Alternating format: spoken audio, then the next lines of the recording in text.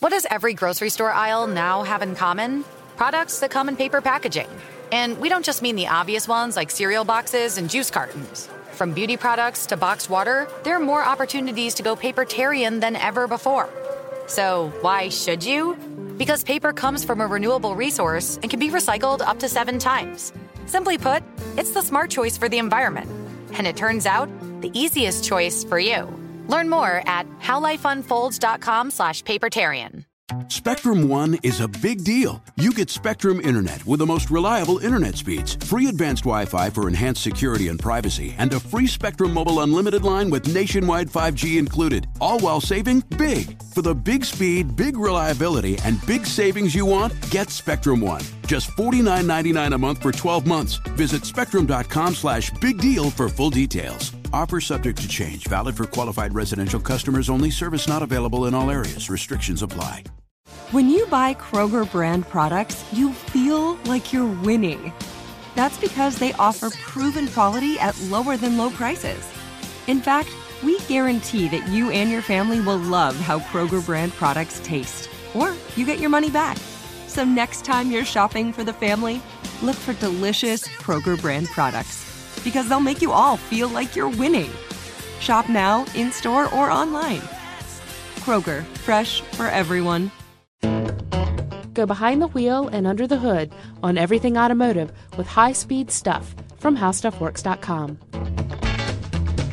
Hello, everybody. Thanks for tuning in with us. Scott, hello. Hi, Ben. How you doing? I'm doing well. Let me take a second to introduce you as the auto editor of HowStuffWorks.com. Thank you. Among other things, you're a Renaissance man. Okay, sure. Yeah. And I'm here to ask some car questions.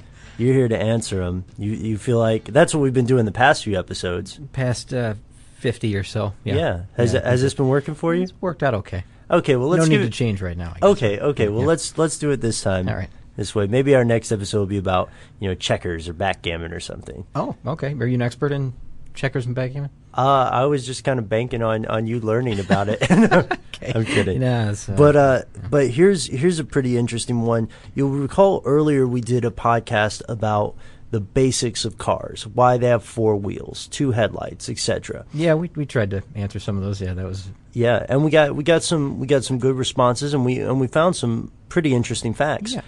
Here's another one that we didn't really address. Why are car engines where they are? Because conventionally they're either in the hood or what they would call the boot or the trunk. Excuse me, the trunk is called the boot, I think, outside of the U.S. Mm-hmm. But from what I've been reading, that's not the only place that motors can go. Is that correct? Well, you're talking about engines, probably. Engines, yes. Yeah. Engines and motors. Motors are electric. Mm-hmm. Engines are the internal combustion. I didn't mean to correct you right off the bat. I'm just saying, I understand what you're getting at, but if you want to be clear about it, we should say that we're talking about motors, really, because they can move motors because they're very small. Engines are a little more difficult. That's why they're typically, center mounted in the chassis, either in the front or in the rear, or midships, which is just in front of the rear axle. And that's a great point, that there is a difference between engines and motors. Yeah, I'm a stickler for that right now, particularly because we've been doing so much with hybrid cars recently, and hybrid cars have both an engine and a motor, and if you screw up the definition between one or the other, or if you mention it, in the wrong place, of course, it can get really messy. That gets very confusing, yeah. So I always try to keep that straight. If it's an engine, it's internal combustion, or diesel. Well, diesel. You understand what I mean? Yes. And if it's a motor, that you're talking electric. And an electric motor, then, it's easier to have that placed somewhere different in a vehicle? Yes, it is, because motors are relatively small. You've seen electric motors before. They're in a lot of different toys and gadgets, games. Also in hybrid cars, like we talked about, but they're really not very big. Some of them, they can be big. They can be, good size. That I'm holding my hands up here, almost like a let's say you go to an ice cream shop. Oh, right. And the bin that they hold the ice cream in the freezer in front of you. Oh, yes. They can be about that size and diameter, that circumference, I guess. What we're talking about is a lot smaller. They've of course, getting better. They continue to reduce the size of these things. They get more and more advanced, more and more powerful as well, which is pretty impressive. They get smaller and more powerful, and they're able now to put motors within wheels. Inside. Now, let's be clear when we say this. When we say the wheel, of course, as we drew a distinction between engines and motors, let's draw a distinction between wheels, wheel wells, and tires. Okay, wheel wells. That's the part of the body that's carved out for a wheel and tire to sit within. You know, that's where it moves within. Yeah. Okay. The wheel is, or the rim, sometimes what it's called, is the metal part or composite material, whatever it is, that holds the tire, which is the rubber part. And so we're talking about mounting something within. I guess you'd call it the rim of the car, if you want to describe it that way. But I'll just say wheels. So these motors are mounted completely within the wheel of the car, and oftentimes there's 2 or 4. They don't want to do just one. It'd be 2 or 4 just to balance it out and get enough power to drive the vehicle. But again, they're right in the wheel. It's pretty amazing. Now that has to be, especially when we're describing this way, you're not exaggerating how much smaller these things have become since the advent of hybrid cars. Yeah, well, okay, here we go again. Yeah. This isn't really a hybrid car either. No, because these cars with in-wheel motors, for the most part, at least as far as I know now, and these are prototype vehicles at this point, I should stress. They're not really production on-the-road vehicles yet. The electric motor is really all that's powering them. These are all electric cars. And as of right now, there's no mass-produced electric cars on the road. But this idea definitely has legs because just the efficiency of it. It's extremely, extremely efficient because you're talking about a motor that's powering the wheel that it's located within. There's very little loss of energy or efficiency between where the power is produced. You can argue if that's in the battery or if that's in the motor, but sure. I'm saying from the motor to drive the wheel, it's something like 90% efficient versus an internal combustion engine powered car, a standard car. I think efficiency numbers are somewhere around 20% or something like that, because by the time it gets through the transmission, the drive shaft, the differential, et cetera, it gets to the axle, to the wheel, you've lost 80% of that efficiency from the engine. So these are extremely efficient, and of course with electric motors you're talking about instant available torque, right? And that's really pretty important when you're talking about that's why they're so great, really, is because you've got all of your power instantly. So, and that sounds like a definite advantage, right, over some of the I guess the mainstream technology we have now. Yeah, right now we've got mainly if you're talking about electric vehicles, we don't have any mass produced. No, but we have we do have hybrid cars, and they use both, and the placement of it is still kind of near. It's in between the engine and the wheels, and you're still talking about a little bit of a bigger loss of efficiency. It's not exactly it's not as close, and it's not quite as efficient as these in-wheel electric motors are. Oh, and Scott, let me go back while we're talking about hybrid cars. Earlier in here, when I was saying that the motors in these they're concept vehicles right now and prototypes, in these vehicles, in the wheels, these are still smaller than the motors found in hybrid vehicles. Is that correct? Oh, correct. And you know what? This will be even more amazing, I guess, then, if you're impressed with that, because this is the crazy part. These in-wheel electric motors replace so many things in a car. This opens up all kinds of area within the vehicle that can be used for, extended passenger compartment areas. It can be used for, bigger crumple zones and better designs, maybe stronger designs. Oh, yeah. Because here's what it replaces. If you think about it, an in-wheel electric motor replaces the engine, replaces the transmission. There's no clutch needed. Now, this is also crazy. The suspension system and the braking system are all completely contained within the wheel as well.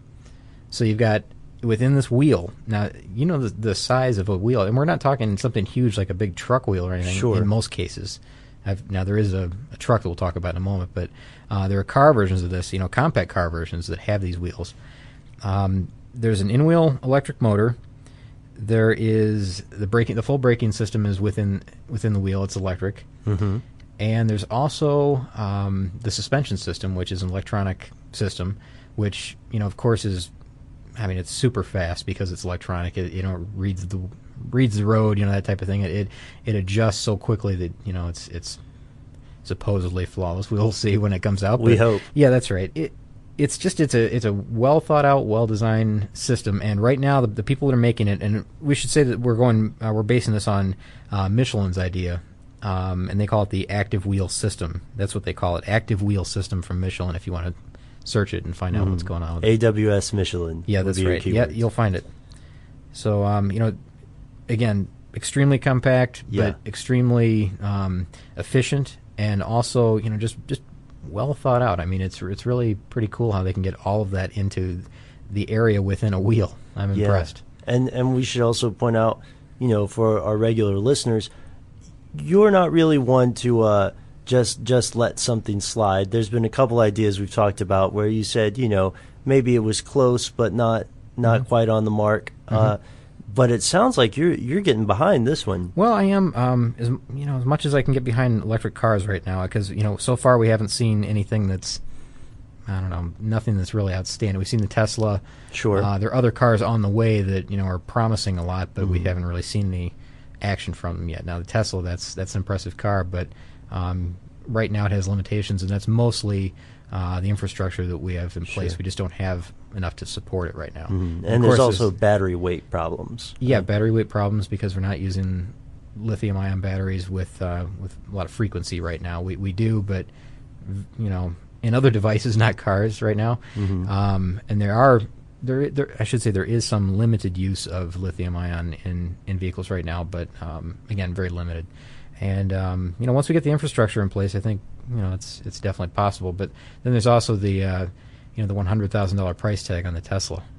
Oh yeah, what a bummer. Yeah, that's true though. That is $100,000. Kind of puts it out of reach right now for most people. But a lot of people who would like to buy a Tesla could maybe save up and buy one, and then not be able to afford any expenses involved in driving it. It's kind of a catch. Or a house, with a garage to park it in. Sure, maybe Tesla should make an RV. Yeah, maybe that would help. Yeah, I guess they've got a new one coming out pretty soon. That's it's supposed to be in the 56,000, 60,000 range. Well, we'll see how it goes. We've heard that. And now, when we're talking about the batteries, though, even so, even with a lithium-ion battery, the concept that I'll talk about in a moment here, even with lithium-ion again, the battery weight is still 1,000 pounds. So you're talking, heavy battery weight. But then again, you're doing away with the engine, transmission, et cetera. So it's a trade-off. A lot of the suspension. Yeah, and okay, we should just talk about the concept out here. The one that I used in the article, or the freelancer rather, that wrote the article, Christopher Niger, he said that the Ford Hyperdrive, Hi-PA drive, F-150, so it's a big truck, a big Ford pickup truck. Sure. It was shown at the SEMA show in 2008, and it had four in-wheel electric motors, and that replaced the V8 that was normally in the F-150. Okay. And it had over 600 horsepower. Wow. I know. And what did they do with all the empty space left behind? Well, you know what? I got to say, I didn't see under the hood of the thing.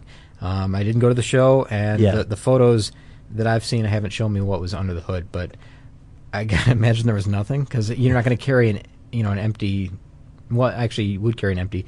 You wouldn't carry just an engine for no good reason. You wouldn't leave it in place. And I'm sure that there's other things that have to go in there, like maybe some of the battery, just to distribute the weight. Yeah. I'm just not sure, but...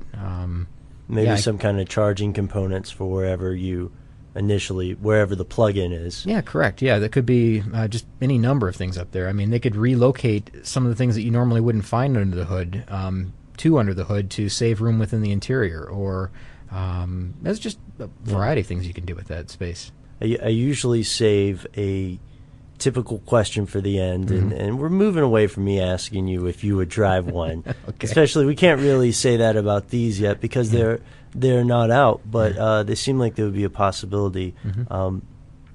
What I'd like to ask you to do, if you're okay with it, and it's cool if you're not, is to forecast a little bit, look into your crystal auto ball there, and give us a little bit of speculation. I know it's your favorite thing. So if you could speculate, do you see this coming out before the infrastructure?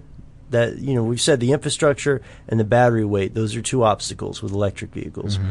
Could you see this coming out as a viable alternative? I actually could, because it's in a few different concept vehicles right now. Mm-hmm. And Venturi is using them. Mitsubishi is using them. Ford is using them. Oh, wow. A lot of companies are really taking a good hard look at in-wheel electric motors right now, and I think that there's a chance that may be the way to go, because they're just so compact, so efficient, and they're only getting better.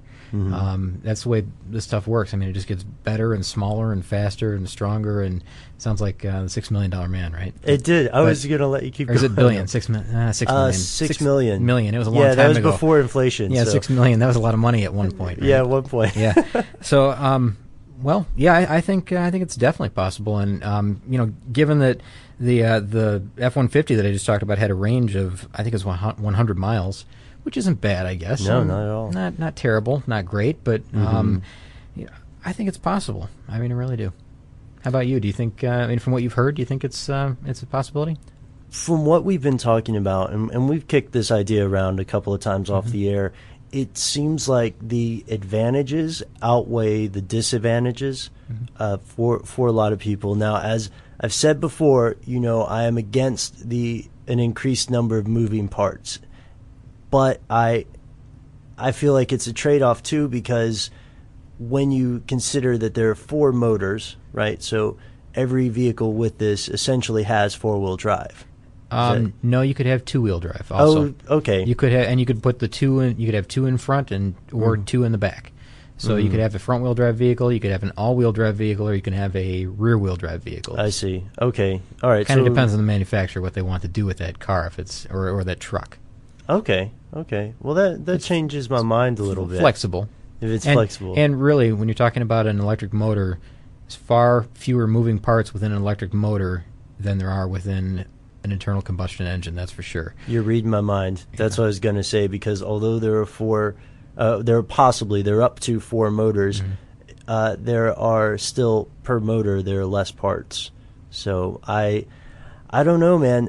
It would take a lot for me to jump onto it. I would need to know that there was an infrastructure there. There was either a mechanic who could fix things if they went wrong in my area, or ideally it would be simple enough and the parts would be available widely enough that I could do it myself. So, and see, I bring up mechanics because with the cars that I have now, I only won't own one of these cars, the Monte Carlo. But I take care of a couple of cars, and when I take care of these, one of the things that still keeps me from getting a hybrid is that I know enough to fix most of my car's problems on my own, or at least to know when I should take it to a mechanic. And with new technology, you won't always know that, and there are bound to be bugs. Fair enough. Yeah, I can understand your caution with the maintenance thing, because that's scary for a lot of people, even on just cars the way they are now, a lot of electronics. You throw in a vehicle that's all electric, maybe some problems. And what would we do with all that space, Scott? I mean, gosh, you could have your hood pop open. There could be a cooler in there. I mean, I don't know. Well, sure. If you're going to have an efficient car, you might as well carry a ton of weight, right? All right, touche. See, touche. Just a little sarcasm, a little biting sarcasm. Yeah, you've gotten me this whole podcast. No. I guess the idea is that it will change the design of vehicles. It could change the design of vehicles. They may look dramatically different. They may not. It may just be more useful space. It's kind of up to the manufacturer what they do with that space and how it's used. And I don't know. It just seems like there's just a lot of different possibilities for that area now. You know what? I'll even go one further with you down that road. It is up to the manufacturers initially, but for our listeners out there and for you and I, it's important to remember that it's also up to the consumers. So if people really want this kind of technology, they do also, through feedback and buying power, have the ability to influence what kind of cars they will see in the future. No, sure. Yeah, I mean, just get some people involved, get interested in some, maybe write to your manufacturer and say, hey, I saw this. I wondered when what your take is on this, or are you coming out with a vehicle that has this, even if it's a concept vehicle? I'd be interested in it. I'd like to know more about it. Just make people aware about this stuff, and let them know that you're interested. And I'm sure that they would love to hear from any consumer. And as a matter of fact, by way of a segue, Scott, I guess it's time that we mention we also love to hear listener mail. So if you have any questions about today's podcast or any suggestions for an upcoming topic, please send us an email at highspeedstuff@howstuffworks.com. For more on this and thousands of other topics, visit howstuffworks.com. And be sure to check out the High Speed Stuff blog on the howstuffworks.com homepage.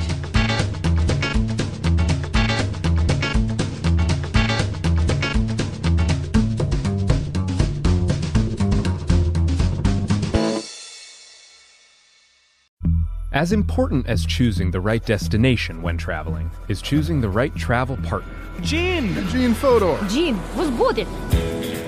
But be careful, because the worst trips result when two partners have two different agendas. The CIA really need your help, Gene. Freeze, Americano! Gene, run! Listen to Fodor's Guide to Espionage on the iHeartRadio app, Apple Podcasts, or wherever you get your podcasts. Hi there, I'm Bob Pittman, Chairman and CEO of iHeartMedia. I'm excited to announce a new season of my podcast, Math and Magic, Stories from the Frontiers of Marketing. Our guests this season show us big risk can yield big rewards, like Rob Riley, the creative head of one of the world's leading advertising firms. I try to create environments where anybody can say anything without any judgment. Listen to a brand new season of Math and Magic on our very own iHeartRadio app, Apple Podcast, or wherever you get your podcast. The Therapy for Black Girls podcast is your space to explore mental health, personal development, and all of the small decisions we can make to become the best possible versions of ourselves. I'm your host, Dr. Joy Harden Bradford, a licensed psychologist in Atlanta, Georgia, and I can't wait for you to join the conversation every Wednesday. Listen to the Therapy for Black Girls podcast on the iHeartRadio app, Apple Podcasts, or wherever you get your podcasts. Take good care, and we'll see you there.